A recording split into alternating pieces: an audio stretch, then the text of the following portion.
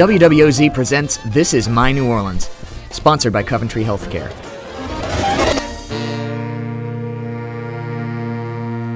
Music was the one thing that poor people could have because it was free. You could whistle it, you could sing it, you could hear it on the radio if you couldn't afford to buy the records. Up to higher ground at the foot of Canal Street. I'm Paul Sanchez. So, Paul Sanchez, you grew up in the Irish Channel, right? Yes, I did, the Irish Channel. What do you remember most about growing up there? Back then there was no air conditioner, right? So your windows were open.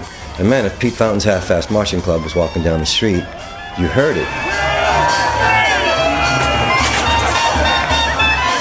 It was music in the air. You heard it in the way people spoke to each other. There was a music in the language. There was still the lilt of the old Irish in people's language. But there's also in New Orleans that just rhythm, man, that we have when we talk. As Branford Marsalis once said, even the way your mom calls you home for dinner, Hey, Paul, it's time to come home. That's already half a song. It just needs a couple of chords, You've had the experience of being a musician both in New York and in New Orleans. How would you summarize the difference there?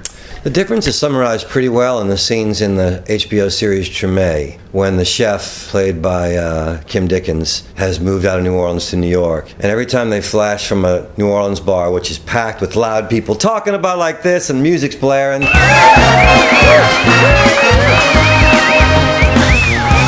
they flash to her, she's in some quiet bar in New York, alone, nobody's talking to her, and there's no music. It's far more structured, and you probably make a lot more money, but there's a pace to life there that is intense.